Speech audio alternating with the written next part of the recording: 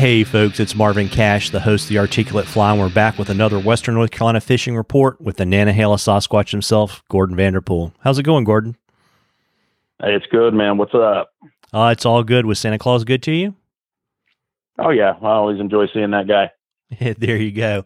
Well, listen, we're recording this on the 7th of January, and we're kind of lucky in the Carolinas that we've actually got water, and it's a little bit warmer than usual. What are you seeing in your neck of the woods, Gordon? Well, you said it all right there. Yeah, we got some water, and we got a lot more coming.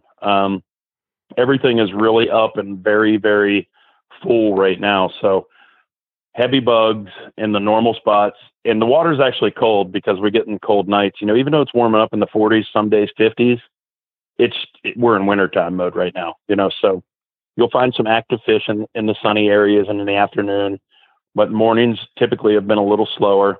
So just like I've said before, find that lazy water, see if they're in there.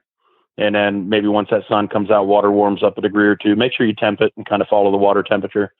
If, say it starts in the morning, it's 40 or 39, let's say the fish are really lazy, just temp it throughout the day. And if you can see it get up to like 42, 43, 44, maybe, then those fish they're going to notice that, and they're going to move into different feeding lanes, and they're not going to always be in that lazy stuff. So pay attention to it that way. Right now, good attractor nymphs are probably the best way to go. There's always blue wing olive potential any day of the year here, along with midges. To me, most of the waters I fish, like the Nantahala and stuff, the midge bite doesn't turn me on a whole lot. So I'm going to be throwing like surveyors, rainbow warriors, good flashy stuff, like some sort of sexy waltz with a hot collar and some rib, you know, anywhere from a size 10 all the way to a 16 this time of year. Don't be afraid to go big on bugs and give them some movement. Those fish are pretty lethargic for a better portion of the day until they kind of get in that little groove and feed for a little bit. So yeah, it's kind of what's going on. Did I cover it, or did I get rambling? No, I think you got it. And, you know, folks, if you have a question for Gordon, if you'll send it to us on the Articulate Fly Facebook page, if I read your question on the air, I'll send you some Articulate Fly swag, and you will get entered into a drawing, which I think we're going to have at the end of the month, for some Nantahala Sasquatch original flies. So you're running out of time to get your questions in and get into the draw. Yeah, absolutely. Gordon loves questions. And yeah, I mean, if not, Mark Moody or Chris is going to get these. I need more questions than this, guys. Come on, somebody's got to have something they don't know. There you go. The gauntlet is down. Step up, fellas.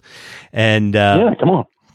And then of course it's not a fishing report with you, Gordon, if we don't have a most valuable medal. What do you got?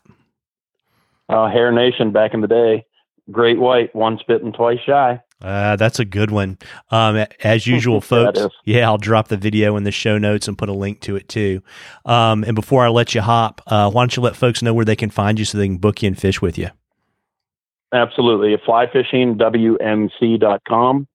I'm on Instagram, you know, Turning Stones Fly Fish, and also Facebook under my name.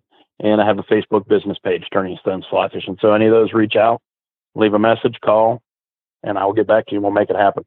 No, that sounds awesome. Well, folks, you heard it. You need to get out and fish. We've got unusually good conditions for this time of the year. Tight lines, everybody. Tight lines, Gordon. Same to you.